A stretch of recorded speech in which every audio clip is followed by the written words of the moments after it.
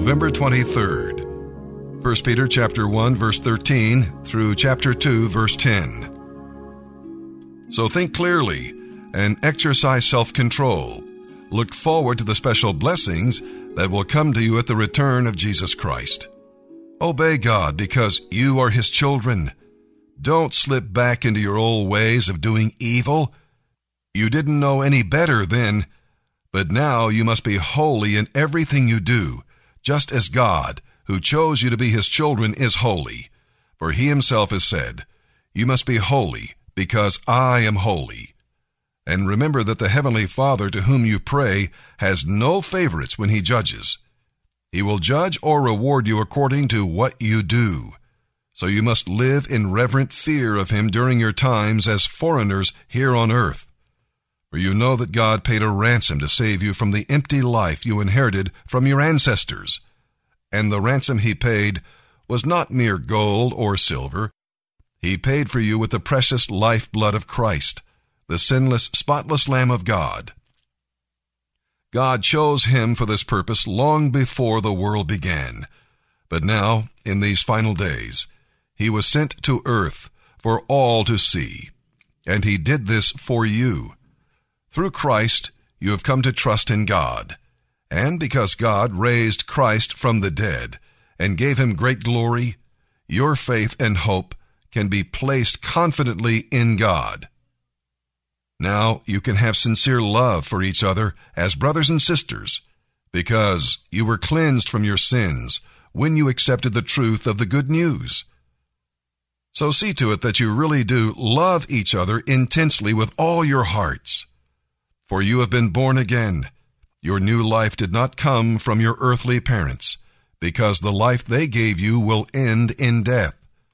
But this new life will last forever, because it comes from the eternal living Word of God. As the prophet says, people are like grass that dies away. Their beauty fades as quickly as the beauty of wildflowers. The grass withers and the flowers fall away. But the word of the Lord will last forever. And that word is the good news that was preached to you. So get rid of all malicious behavior and deceit. Don't just pretend to be good. Be done with hypocrisy and jealousy and backstabbing. You must crave pure spiritual milk so that you can grow into the fullness of your salvation. Cry out for this nourishment as a baby cries for milk, now that you've had a taste of the Lord's kindness. Come to Christ, who is the living cornerstone of God's temple. He was rejected by the people, but He is precious to God who chose Him. And now God is building you as living stones into His spiritual temple.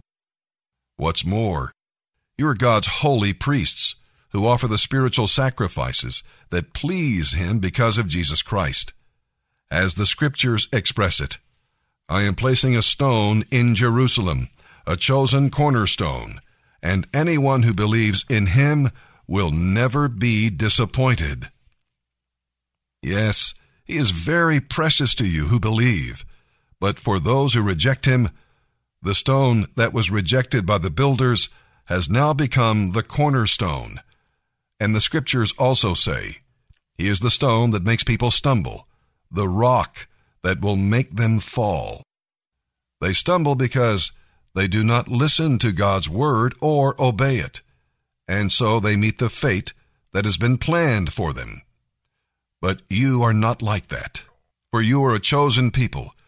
You are a kingdom of priests, God's holy nation, His very own possession.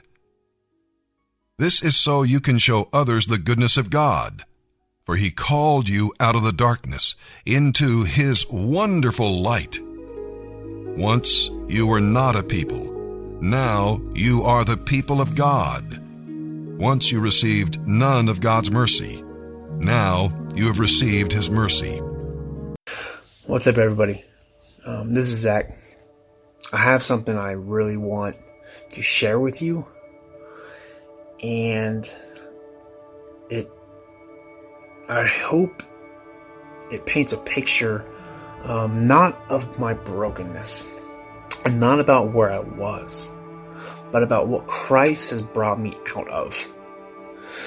Because no matter what I share with you each day, no matter what I say or do, it's not in any way, shape, or form to glorify myself. Because I have had no part in this whatsoever. Christ gets all the glory, every single bit of it. And this really should illustrate His love for us.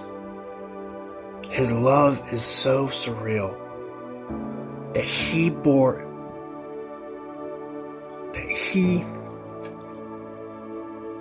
died for us. He took on all of our sin, not just all of my sin, not just all of your sin, every sin from every generation, past, present, and future. I don't know about you, but I know I've been in some places, and I'm going to go over one of those places very soon. And I just didn't want to live anymore because how bad and how deep in sin I was. But for Christ to bear all of it,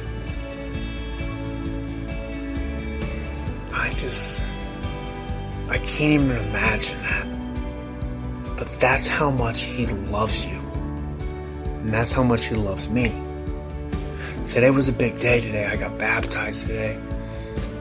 And it was such an amazing feeling to know that I have been able to be born again because He died. So what I'm going to do is I'm going to read something that I wrote a year ago, almost to the day. It was a cry for help to a very good friend of mine. So here we go. I just don't have any fight left in me. I have no one to talk to. And I know you have always been my closest friend since day one. And when I need someone to hear me, I know you're always listening and actually hear me. You may joke and you may play and you even tell me what I don't want to hear, but you always do all of it with love. You are somewhere that I've always dreamt of being for many years. Yet sadly, with every passing day, that dream becomes lost in the selfish hatred-filled world I've made for myself. This is not a cry for attention, nor is it for any recognition at all. I don't know how I found myself here on your messenger, and I don't really know what, if anything, I want or would like to gain. I do know that I'm so selfishly misguided and broken to the point that my tears are dried up marks on my face, left from a time when the pain was felt. But I don't know, man. I'm broken, defeated, and filled with so much hatred for the inhuman people I have found myself living with, that when I look in a mirror, the thing staring back at me is something I do not recognize and feel is something that I hate more than those that surround me. I've been lost before, but what scares me the most is the fact that the deeper I get, the more comfortable I become. Well, not comfortable, but just at the point where conforming is easier than combating.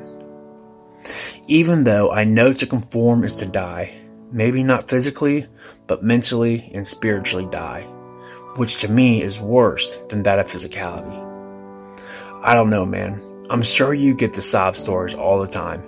And I know your response will be, what can I do to change it, or stop giving in to the problem and start reconciling a solution? But how does one do that if one has tried so many times and failed just as many? I play out the solution in my head, and all my attempts lead to failure. Even though I want this so bad, I really do. I think of my nephew, who isn't even my son.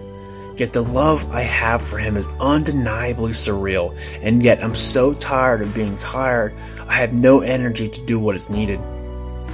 The core issue is mostly I hate myself, and I have lost all ability to love myself, because if I love myself, I wouldn't let myself live this way. The house has more mice than the Mickey Mouse Club. It has got more dirt than Joe. It's filled with so much negativity that suicide would probably boost the morale. I take care of a blue-nosed pit bull, and honestly, if it wasn't for this beautiful dog, I'd have gone insane by now. I'm not the man you grew to know and love. I'm a boy who wants nothing more than to know how it feels to be loved by himself instead of pretending I do. That's why I seek out relationships when I'm broken, because it's easier for me to find someone else to love me, because that way the only things seen and known are things I let be, rather than dealing with the realness of so much hatred I've suppressed for so long. What scares me the most is that I am a smart guy and even the words seem to have some heart in them.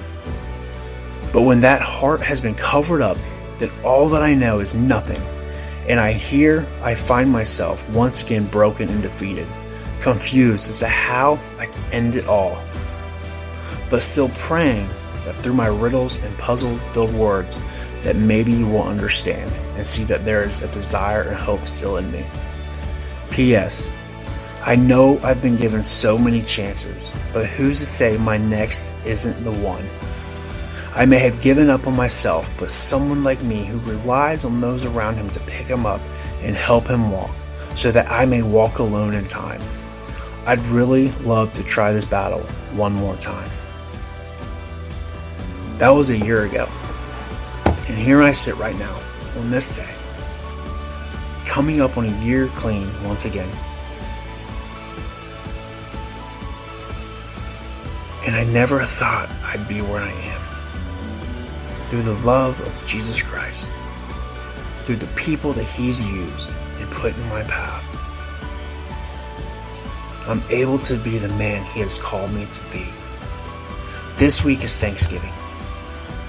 So be thankful, be grateful, because none of us deserve this. Yet all of us are able to live it. We've all been given a chance to live and to love.